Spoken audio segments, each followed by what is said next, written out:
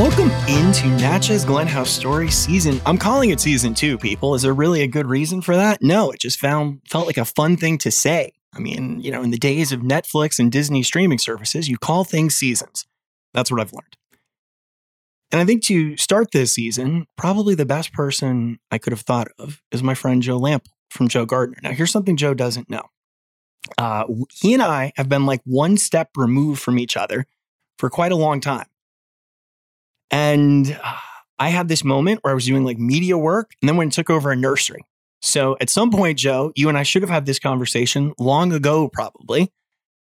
And over this time, you've done an incredible job with Growing a Greener World on PBS and built Joe Gardner. But I thought the question that I really wanted to ask you to start our conversation is, in this time you've been creating content and trying to spread the word of gardening gospel, Joe, where do you think we're at going into 2020, sort of in a here and now mode with gardening? Do you find people are more interested than they were 10 or 12 years ago? What's the general feedback that you see out there in the world? I love that question, Steve. Thanks for having me, first of all. And it's good to be here with you. And I love that question because I think back over the years that I've been, doing horticulture and gardening media full time, which goes back to like 2002 for me.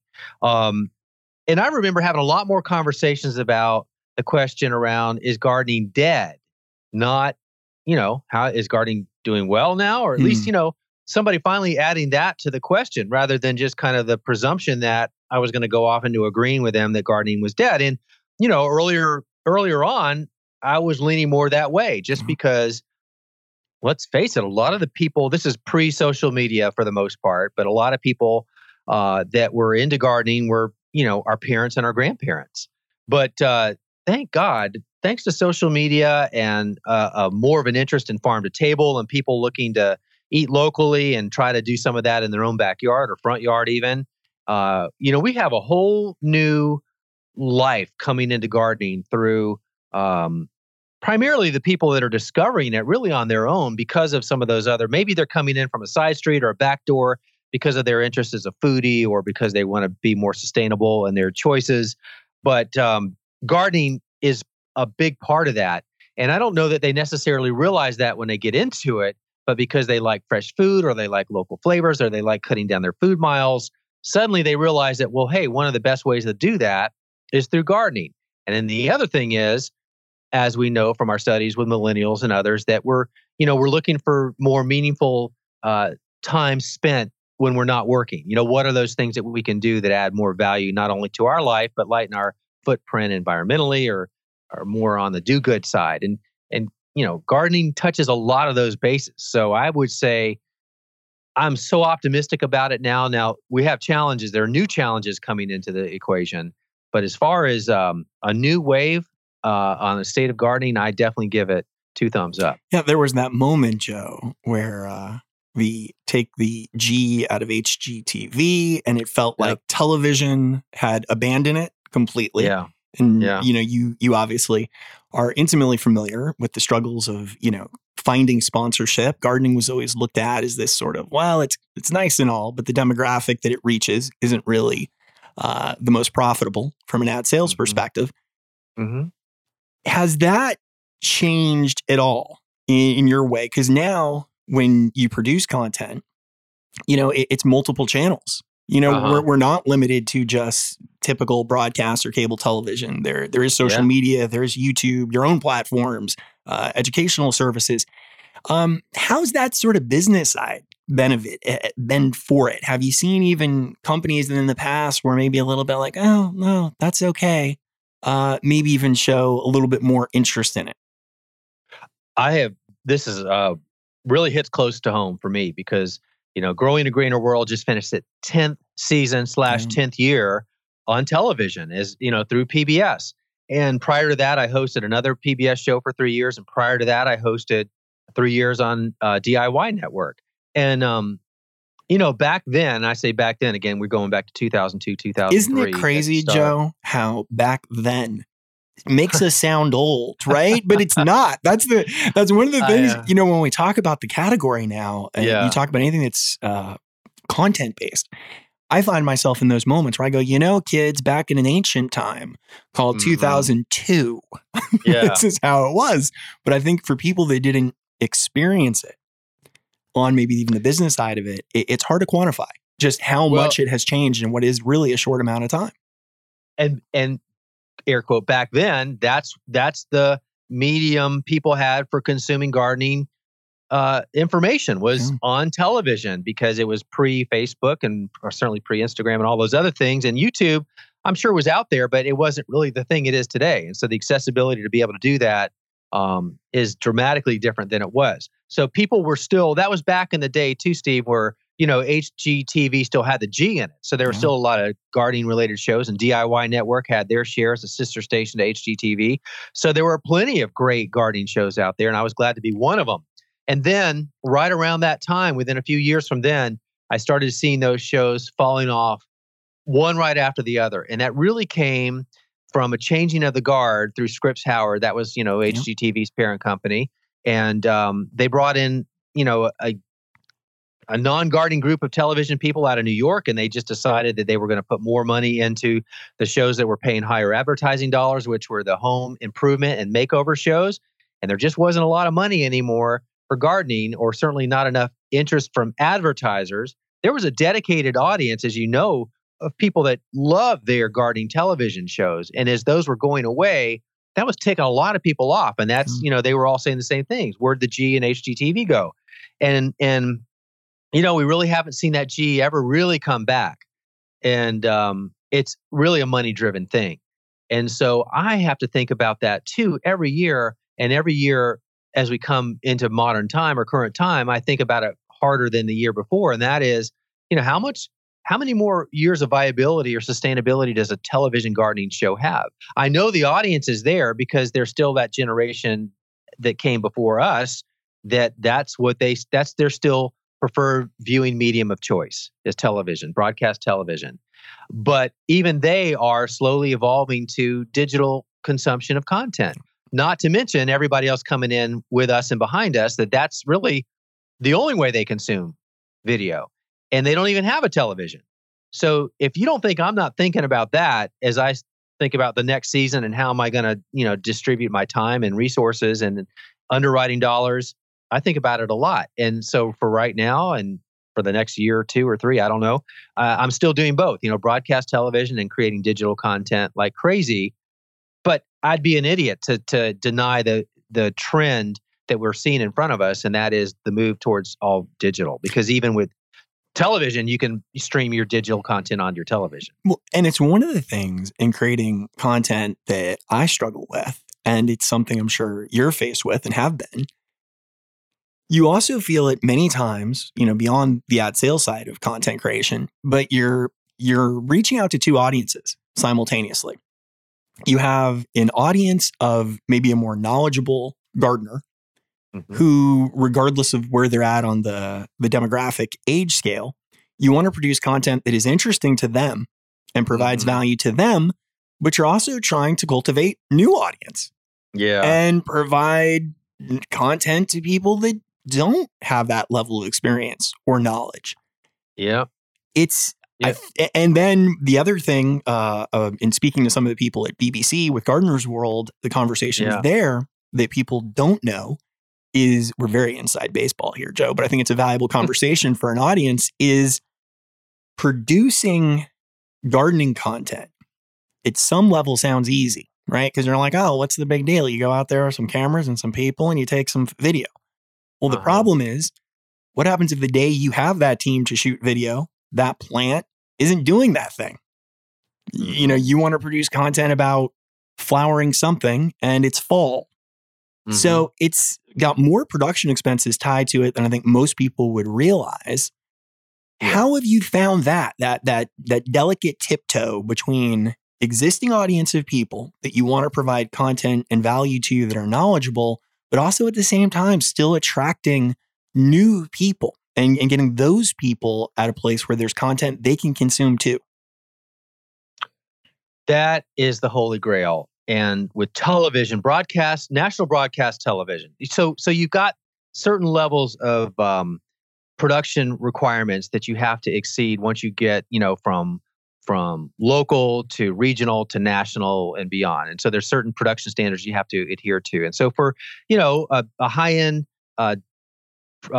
public television distributor like American Public Television, who we push our show through, you just can't go out with your iPhone on a rainy day and create a gardening show. I mean, there are a lot of things about those shows that get viewed by a lot of people, and you have to pass the mustard on every step along the way. So it's difficult from a production value standpoint to get it right with the audio and the video. It's difficult to catch it at the right seasonality, and the noise is an issue. If the lawn crew shows up next door, we've lost entire days because the tree crew showed up to grind the trees next door. You just can't do that. So that's always frustration. But really, to your question about how do you balance feeding people that really are hort heads and really want that good, solid, deep gardening information without losing the seekers, the people that are don't have that necessary knowledge coming in, but you want to maintain their interest. And that really is a fine balance, because with a television show, they say you need to dumb it down to the lowest common denominator, which is like that 6th grade mentality. And then you can't go deep on anything because you're going to lose them. So you have to keep that topic or that segment to no more than like 2 or 3 minutes, because their attention span starts to wane. And now you need to change up the shots. And oh, by the way, depending on whatever you're talking about, don't show my face more than 10% of the total time you're talking about that subject, because again, people's minds are wandering. So there's a lot that goes into really a true production value, high quality television show. And you rarely see that on YouTube. And in fact, when I'm doing what I'll call dumbed down video, just because Joe, can I share something with you that is really fascinating? So in 2018, we took the gardens here of like 3 acres, and we decided, okay, we're doing a flower farm business. Well, for me, one of the things that was really difficult was very comfortable in media. But you know what I wasn't comfortable with, Joe? Holding my phone at the end of my arm and talking to it. Not having production value to it felt sort of weird. Yep. Right? You have this moment where you go like, well, but I don't have a microphone pinned on lavalier. I don't have this. And it is that thing like you're talking about, that it is this sort of, we're almost at this mixed stage of content that's out there in the world, this form of sort of loosey-goosey content, and then more higher produced content. So I think it's really interesting that you're sharing that there is this sort of balance that sometimes I don't think people understand from a viewership standpoint. When you're trying to produce content and trying to tell stories, certain times call for column A and certain times call for column B. I love that we're having this conversation, because no one that interviews me for a podcast typically is talking about the media production side. Yeah. But, having been in television in front of the camera and behind it for 19 years now, I can't not think about production value. It's in my DNA. So when I'm just doing a video as opposed to broadcast television, I can't make myself dumb it down, even though that's kind of what people expect, is a more of a raw, organic video when they're consuming it online versus television.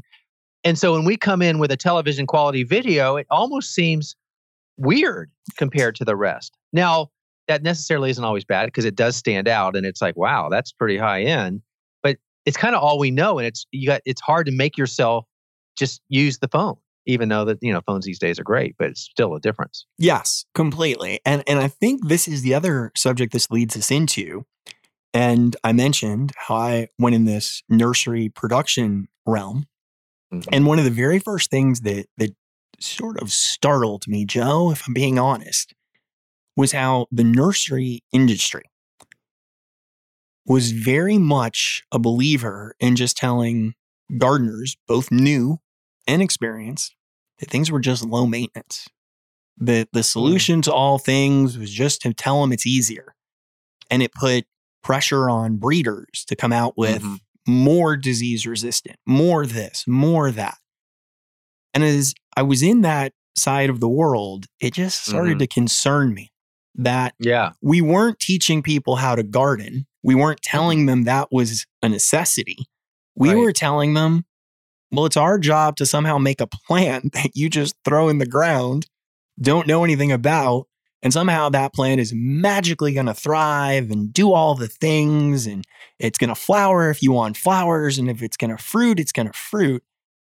Have you seen that in your travels in the media and interacting with so many people in the hort world, that if we made a mistake in this last 20, 25 years, that seems like a big one, it wasn't curating knowledge. It was just sort of trying to make sales by telling them it was low maintenance.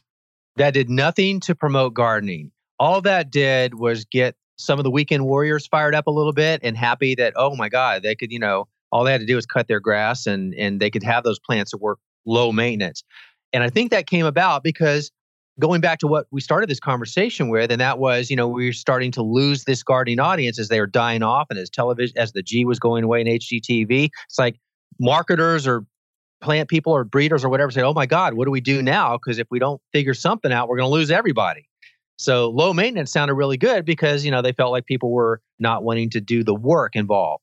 But that is the opposite of gardening. And gardening, to me, if you're not hands-on, you're not gardening and you're not learning anything. And so, to me, one of my favorite things about gardening is the hands-on part of it. I don't necessarily want low maintenance plants. I want to be out there and have my hands in the dirt and around or soil and around the plants. And I think we've gotten away from that. I haven't heard that term nearly as much as I used to, but for a while, it's all you ever heard. But I think that was a big disservice for helping. If they thought it was going to help promote gardening, I don't think that worked. No, and I think what we also now have is a bit of an issue occasionally that I'm running into, that some of the very hardcore collector community of fill in the blank, whatever plant you want to pick on, Joe, that group has aged up. And some of those plants are almost getting lost. Maybe the most easy one to pick on for me recently has been Gladiola, that even some of these societies that were out there have literally aged out. They just have folded because there was no second wave of people filling in. And how do we sort of save that, Joe? And this is a broad question. This is another $10 million question here, Joe, that we had this moment that I think we did do a bit of a disservice where we lost some people. And now, as you mentioned, just in this last 5 to 10 years through social media, I think we're getting some of them back for sure. But these really cool, interesting plants, varieties and species sometimes feel like they're maybe lost in the universe a bit. I think that there's going to be that small subset of people that really are plantaholics, that really get into those subsets and really like those exotics or those specialty plants, or the ones that are less well known, and they love that part of it. And at the same time, I think that this new group of gardeners has emerged that is looking for more utility out of their plants. So not only do they want something that looks good in a landscape, but they want it to do more than that. So they want to be able to eat it, or they want it to attract beneficials or something like that. So it doesn't, I think that group will remain intact, but to a lesser degree on those specialty plants or those lesser known plants. But I do think that if the trade-off is that we attract a larger group of people looking for more functionality in their plants, and we end up with more gardeners because of it, I think that's the better option, because I don't really feel like some of those plants are necessarily going away for good. I do feel like their numbers may be diminishing. But then again, you think about at the turn of the 19th century, there's only about 10%, from what I understand from numbers from some companies I've read, only about 10% of the seeds that are grown today, or the varieties available today, for example, with edibles, are around, versus 90% have gone away or have become extinct or lost from a little over 100 years ago. So with the breeders and the growers and the innovations, there's just not as much room for all of that anymore. So where does the attention go? It goes to innovation, and if that promotes more gardening, then in the big picture, I'm okay with that. And I think it's something I've spoken with other guests before. We got to a point where what many home gardeners didn't see was the drive to create a lot of new cultivars was really just a drive to try to create sales. It was just the new fill in the blank variety. It was new, when really a lot of times they weren't this substantial breakthrough. Now there were, of course, along the way when you're talking of, literally tens of millions of plants, it did happen. But it almost feels like, Joe, we're having a bit of a reshifting of the deck in general. In the world of gardening and horticulture, a lot of the nurseries that I work with feel like they're starting to look at it a little bit differently. The time of independent garden centers trying to compete with big box stores is clearly, I think we can all agree that battle is over. Sadly, they didn't win if their only way to compete was to try to be the same thing. Yeah. And now we do have all these new people. So I think now for people like myself and you, I guess here's the other big question. There's a lot of voices, Joe, and I'm going to say this very delicately. There are a lot of voices in the world of gardening and horticulture because everyone has a platform. Now, this is also, though, led to, and I get this question, I'm sure you get this question constantly, is the conflicting information thing. And you and I have both had guests on over the years, even recently.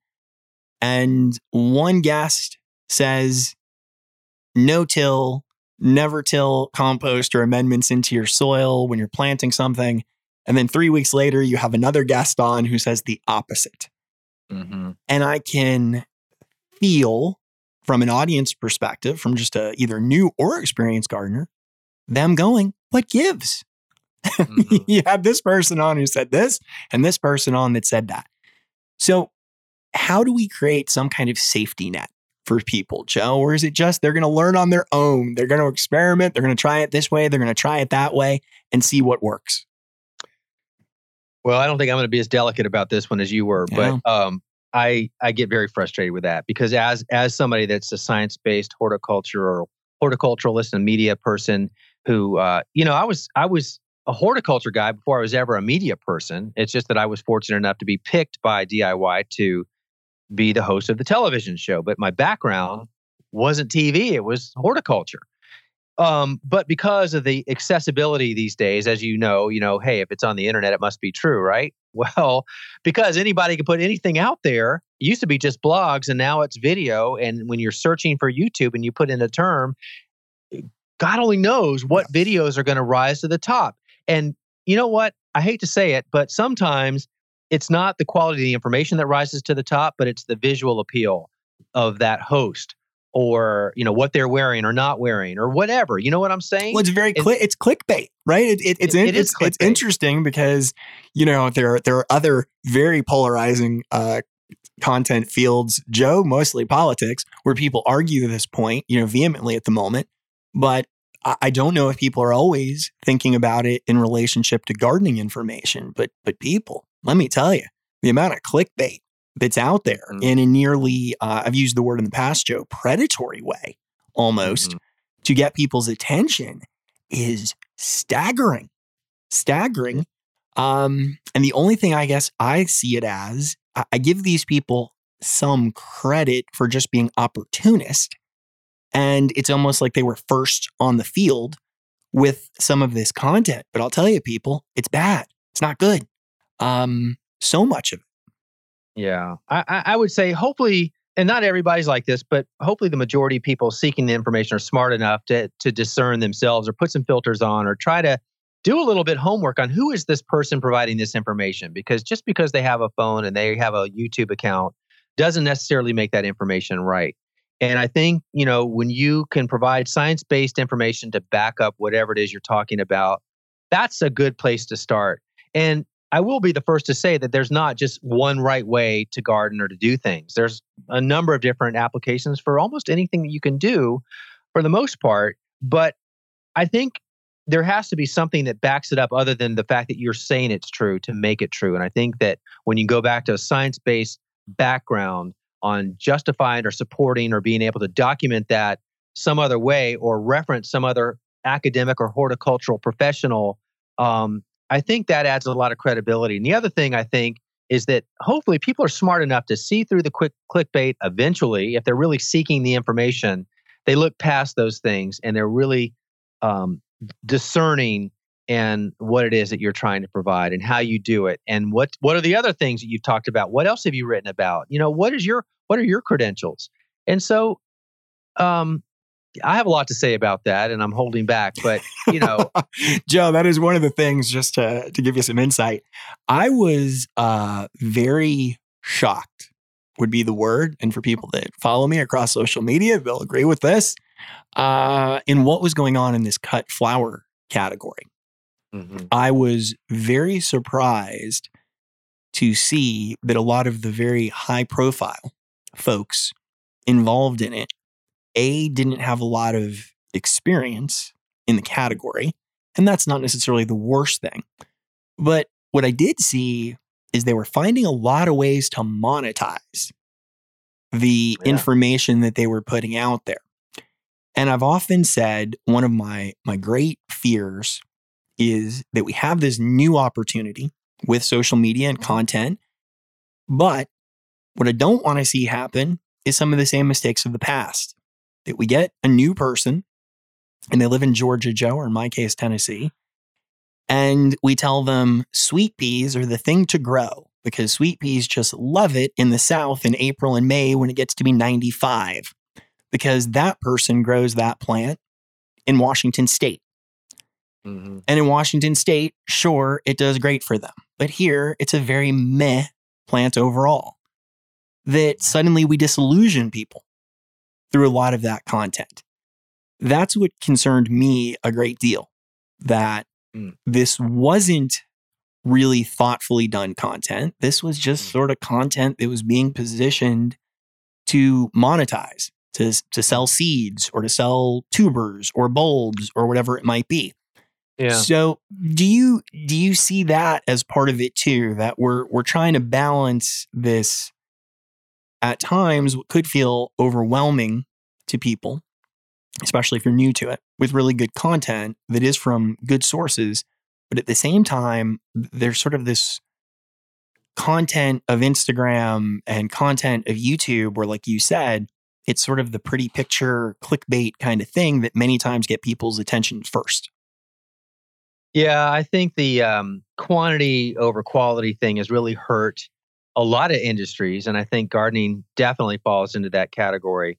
One of the things I will say though, I guess after I kind of was down on my last comment about, the people that are all the people putting information out there related to gardening that may not necessarily be able to back what they're saying. It has stimulated a lot more interest. I do think, for the reasons I said at the start of this conversation, our audience is growing dramatically right now, thanks to accessibility of content and information, albeit, maybe not the best information. We're raising the curiosity level and the interest level, and we're piquing that curiosity. And hopefully through the process, the discernment filters come on. But I do think that a lot more people are looking at gardening videos or trying to start gardening themselves these days, or maybe they're growing houseplants. I mean, come on, that's a huge thing today that, has seen its cycles, but right now it's super hot. And that's a good thing. And hopefully that evolves into their gardening outdoors too, when they have an opportunity to do that. And along the way, they figure out who those people are that are trusted sources for that information. And, then we fall into that. But, so from that standpoint, I think it's good for everybody that the industry has picked up because of the new interest through the accessibility of information. But then they have the frustration in that, who are those messengers and what are they saying? And hopefully people are, their filters are going up and they're smelling something rotten when it should be. And it has been, I always pick on him because I just like to pick on him. But people like Michael Durr, some really hardcore horticultural people. I think we have not seen them real active at all on social media. And occasionally, I'm sure for yourself, for myself, for anyone that's done this for any period of time, in our world, these people were like luminary names Yeah. Alan Armitage is someone I have a good relationship with. And Alan is one of these people that for me, to use a sports analogy for people, this is if like a Babe Ruth, Mickey Mantle type of person. Hall of Famers. That's it. That's it. So it's something that I often urge people to consider. The people who you're listening to, who are producing this content, who's their circle of knowledge? Because anyone that is involved in plants knows this. There's too many to know everything. So you have to have go-to people who in many times are either experts on that specific plant or group or genus, or they can point you towards the person who they think is. And that's why I think in always looking at your podcast, at Joe Gardner and Growing a Greener World, I think that's something both you and I share in common, that we care about who we have on. It's not just, this person has a popular Instagram account, let's have them on. This is a person who's this or that. Does a lot of that go into your time too, and trying to figure out like, okay, here's a subject I'd like to talk about. Here's something I want to cover with the audience, but let's make sure we can find somebody that has that kind of credibility and gravitas to the subject. Boy, that is so true. As your podcast becomes more and more popular, more and more people want to be on it. And so they're reaching out to you because, they're whatever their pitch is, and I don't want to come across as a snob or exclusionary or tell them that, I don't even know how to say, no, but thanks. But what my method has been is that I create my own idea of podcast topics I want to cover. And then having been in the industry so long, I typically know the top people in that category often, but not always. But then we'll do our research, and I've got a team that helps me with that, and my producer and so forth. And so I'll just, I'll pitch, hey, this is the topic I want to talk about. I have a few ideas of people that may be good for that, but I want you to go and double check and look at some other people too. So before somebody comes to us with an idea, hopefully I've maybe thought of something related to that, and we've already gone out and found that person.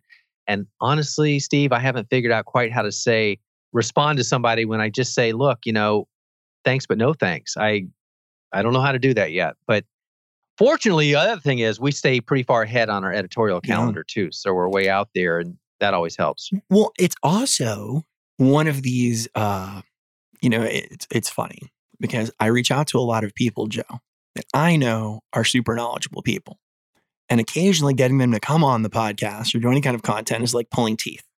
And I always make fun of this because I often feel like there was that moment maybe where social media started to become clearly, if not the dominant format, then at least a major player in content, that some other people sort of filled the space first.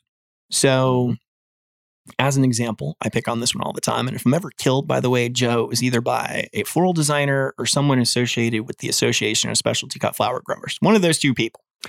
That Alan Armitage is someone who's not very vocal in that community of cut flower growers, but literally he wrote the book called Specialty Cut Flowers. And it was shocking to me. And I meet people who are doing small scale flower growing and they have no idea who Dr. A is. And it's just blown my mind a little. So for me, I made it like a bit of a personal mission to, have Alan on a lot, have people see his content and his depth of knowledge, where in the nursery industry, he's incredibly respected, clearly, and works with growers. And there's so much that goes into that. But I think it is, like you said, it's this delicate balance between finding the guest that provides information to the audience, but also still has that level of authority and credibility behind them to bring that content. Let me switch gears with you. What are you excited about, right? Like from a real, let's go geek heaven here, Joe. What for you, I know you do a ton of raised beds right now. Is that something that you see as fundamental for people moving forward? what in that real gardening sensibility in this last year or two has gotten you excited? Just the ability to connect with new gardeners for the most part. I am a passionate gardener and I'm a passionate teacher. And at some point, somebody called me a preacher teacher just because, I want to get the gospel of gardening out to everybody. And wherever I can meet them, I want to be there to meet them. And it's to help them understand that gardening doesn't have to be complicated. You just have to start. And so don't wait until you feel like you know enough to start. The only way you really learn it is to do it and screw up in the process. And it's not a mistake, it's just an opportunity to improve your skills. So if I can ingrain that into their head with something basic, and that for me is gardening fundamentals. So you asked me what I'm excited about. Well, earlier this year, we launched our online gardening academy and we're teaching online courses. And the first course we ever did was called Beginning Gardener Fundamentals because we wanted to reach that audience that was either brand new or they were a year or 2 or 3 in and they were just looking to sharpen their skills. And we wanted to provide them the basic tools that they needed to empower them to keep going with it wherever they were in their journey. And so to connect with those people and to be able to do it in a way that you build a community. So, here I had this television background for 18 years, but you're talking to a lens and then it goes out and it goes through the airways and, who knows when they see it or who they are. Eventually you get an email or something every so often. But with social media and the ability to do that in a more of an intimate community, you're interacting and engaging with those people.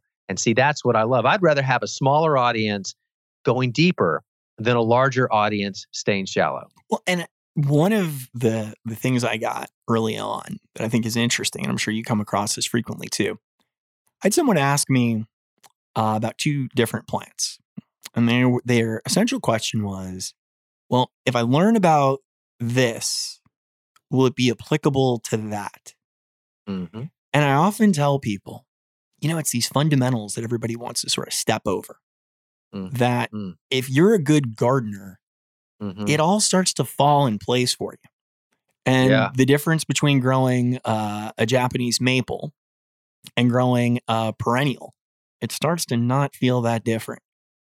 Mm-hmm. And that builds your confidence. So when you're working with people, and like you said, I think this immediate response that we get now is so much better and so much more powerful for people and interactive. That do you see that still the most beating drum for us? That just to get people that confidence level of understanding those early fundamentals, that those are the things that everything else builds off of? Absolutely. When I wrote my first book called Over the Fence with Joe Gardner, the subtitle was The Why Do Behind the How To. We can teach people how to do something, but if they don't understand why they're doing that, how do they apply that information to the next thing, or how do they adapt to it? But when you know this, everybody knows this, when you think about it, when you actually understand why you need to do something a certain way, then you can apply that to the next thing, to the next thing, to the next thing, and build on your knowledge rather than just following the cookie cutter recipe that says you need to do steps 1, 2, and then 3. So yes, the fundamentals and why you do those things, it's essential. And I think people pick up on that, but I beat that drum all the time. So the United States, Joe, is complicated, right? It's a Facebook relationship status. It's complicated. How do you go about that when you're speaking with people? Because clearly where you're at in Georgia, I mentioned earlier, where you're at in Georgia, where people are at in Washington State, if you're in New England, and I joke with my British friends that this is one of the advantages they have. That yes, they do have, climate difference, southwest corner of the country versus up in Scotland. But this country is vast. And climatically, soil composition wise, everything is so different. Have you thought about, as you've created the education series and as you produce content, almost going that direction? Like, do we need to start thinking about regionalizing content to that level? Well, I think there are people that need to regionalize that content, whether it's the local extension services who, in fact, that's oftentimes what I do. And to put it in context again, Steve, my whole life in the public eye with horticulture has been on a national and beyond level.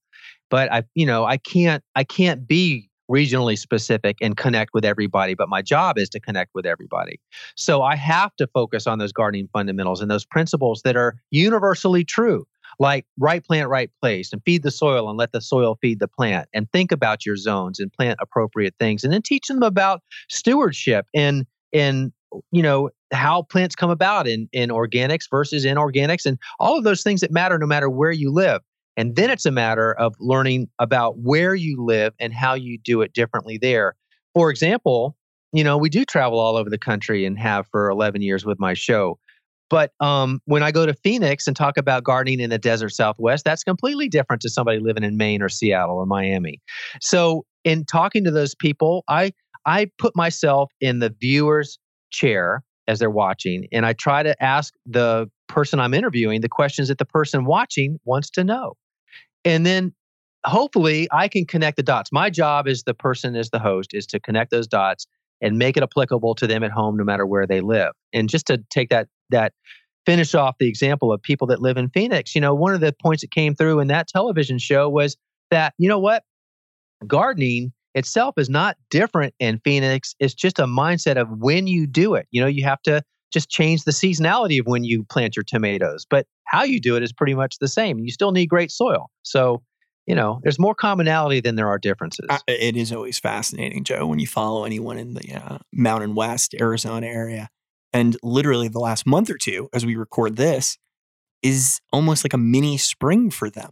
Mm-hmm. Roses are in bloom, things are happening, and it almost has this Southern Hemisphere feel to it for a minute of time.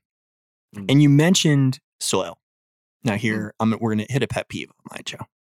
And okay. I know you probably get this all the time too. People ask things, and a lot of times people want product recommendations, right? They're like, I need this. Now, one of the issues has been people are looking to add to their soil. They're looking to make it better, right? Mm-hmm.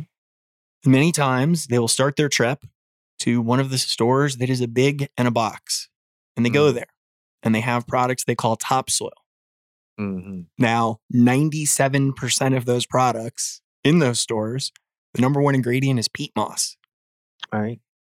How do we direct people in that kind of way that, as you said, you're trying to speak towards a larger group, a more national group, but yet many times some of the most easily accessible locations for them to buy products from are, I'll be kind, Joe, and say occasionally they're misleading to that consumer. How have you navigated that when people ask these very specific practical type questions like that? Well, as the current spokesperson for the U.S. Composting Council and former for the Molson Soil Council, those are two areas near and dear to my heart. And, all of those products are regionally bagged and shipped, not too far away from where they originated.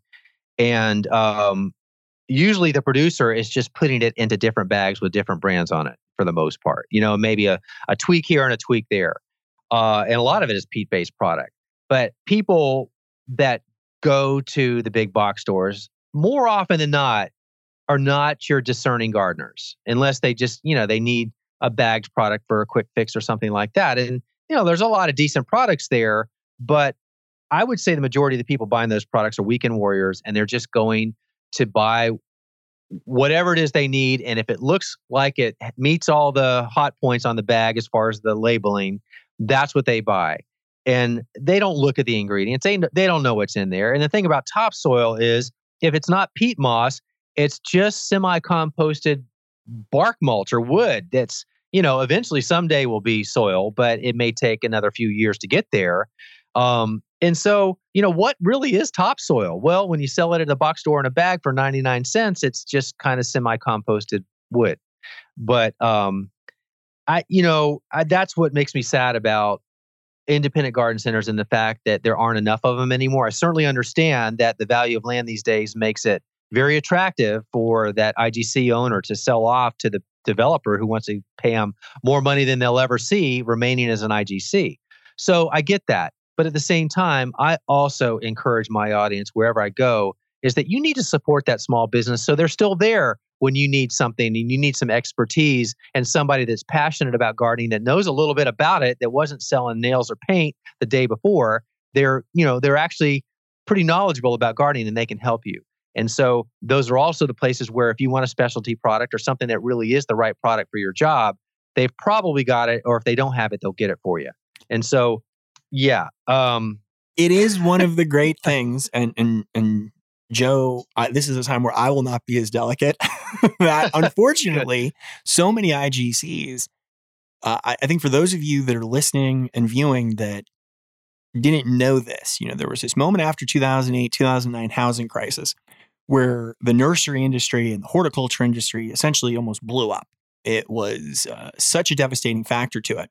And during that same time, while independent garden centers were riding some of the waves of U.S. housing growth, then we had the big box stores growing during that same time. Joe knows that, where both of us have lived in areas of the country where Home Depot and Lowe's literally originated.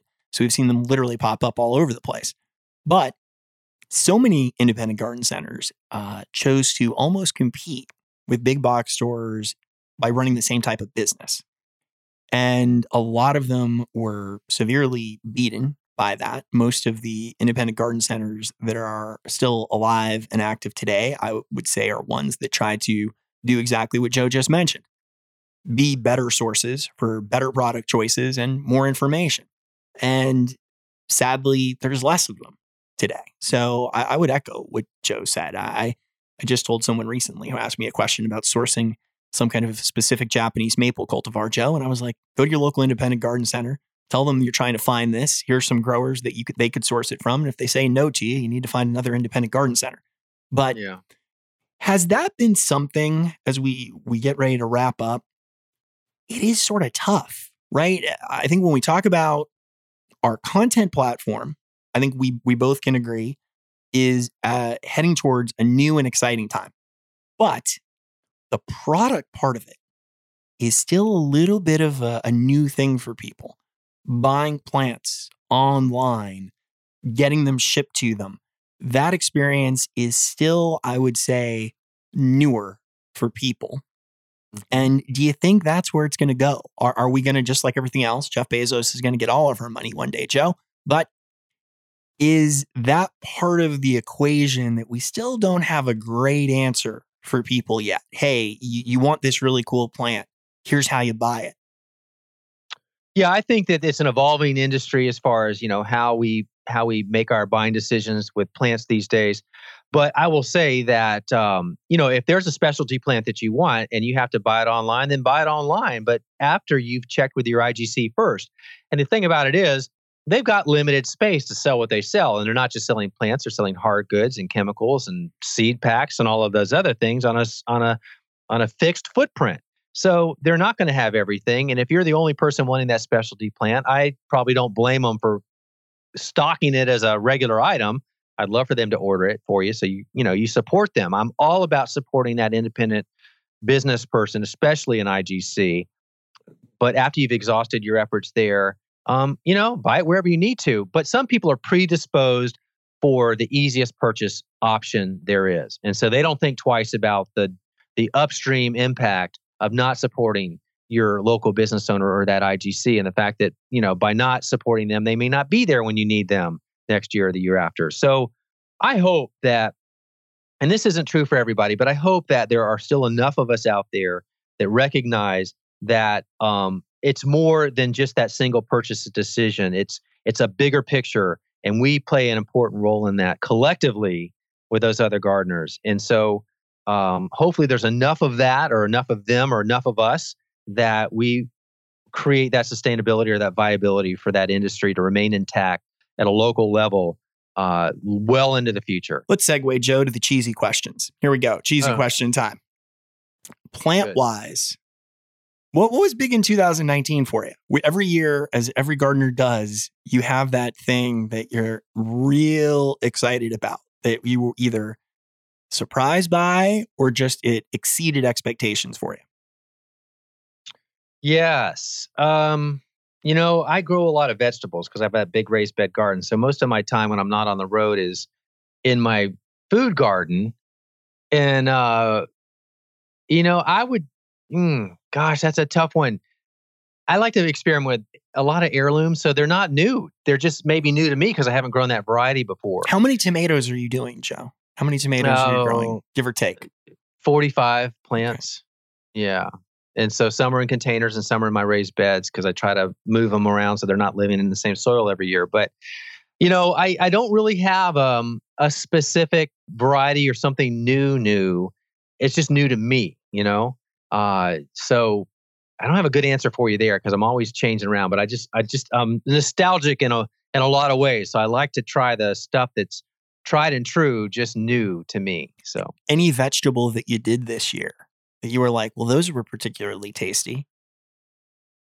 Yeah, I did. I did a series of brandy wines. I do the classic brandy wine, but this year I did a black brandy wine that I hadn't done before because brandy wines down here in Atlanta, at least for me, have always been disappointing.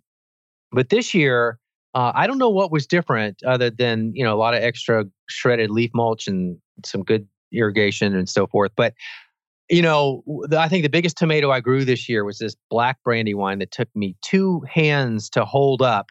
And it was so flavorful. I can't even, as I'm talking about them, I'm having a hard time because my mouth is watering, but I can't wait to try that again. And then I tried some new varieties to me, like Dr. Weiss's yellow, which was another amazing one because I typically tend to the black or the dark varieties. But through my connection with my friend Craig LaHoulier, who's a prolific heirloom tomato grower, he convinced me that you can't tell the flavor of a tomato by its color. So even a heirloom green tomato in a blind taste test, you wouldn't know if it's green or red or purple or black or yellow or whatever. And so I did some of that too. And I have to concur. I was pleasantly surprised that I'm no longer a color snob when it comes to the tomatoes that I grow. Do you think Southern gardeners are maybe rediscovering a little bit? Because there was this moment I felt, Joe, that everybody was like, it's so hot, it's so humid, it's so hot, it's so humid. And we were maybe looking at it as a negative thing. And now that maybe people are going, oh, wait a second, we can grow a lot of things here. The problems of further northern latitude gardeners, like places like up in Minnesota, where this growing season is so short, versus here where it's just like it can really be prolific if you just have those fundamentals. And it is the fundamentals. And I have to remind people that, look, it's not necessarily easy to grow tomatoes, to full production in the summertime in the Southeast. It's hot, it's humid, tomatoes are disease prone and they have plenty of pests and, you have your work cut out for you. But if you do a lot of those fundamentals with good soil and drip irrigation and plenty of mulch and try to stay ahead of the disease cycle and get an early enough start, you can get a heck of a harvest before everything does end up going south on you by August for me. And I'll be the first to admit, as good of a tomato grower as I think I am, I'm still not anywhere near in control of what ultimately happens.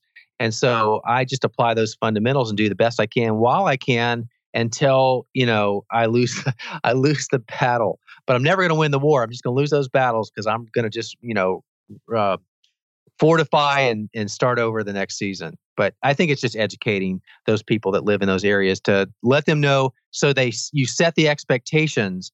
And so what they see coming is more realistic than just this, fantasy that never comes to fruition.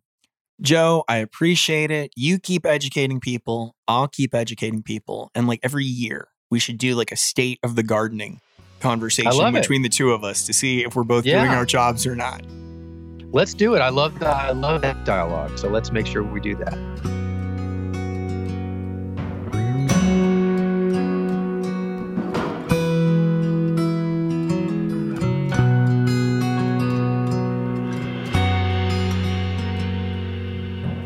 I walk the cross ties of these old abandoned rails, wondering about the stories they could tell.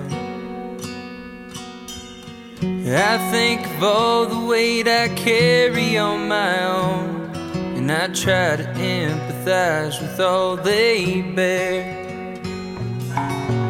There's something about the sun that brings me back to life.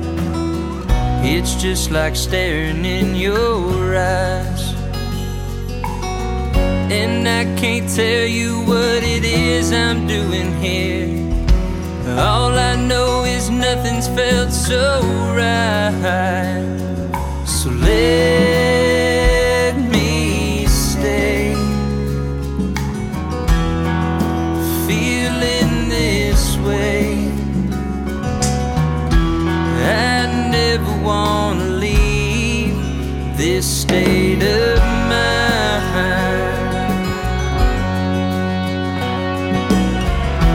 But that's not for me to decide.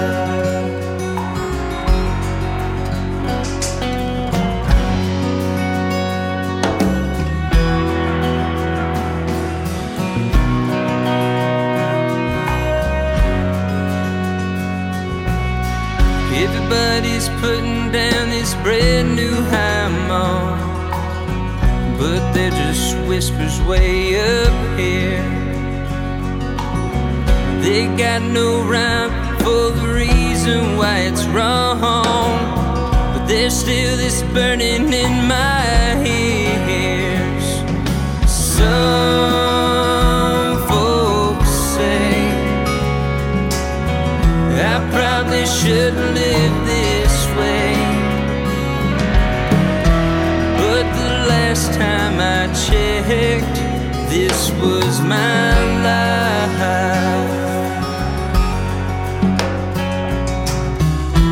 And that's not for me to decide.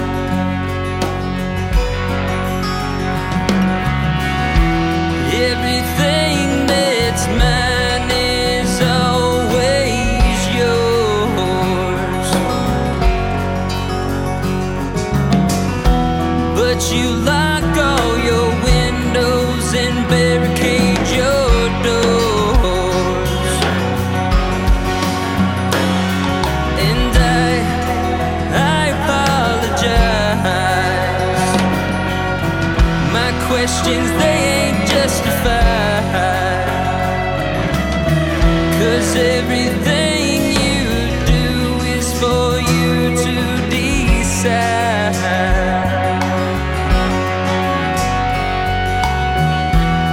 Everything you do is for you to decide. It's for you to decide.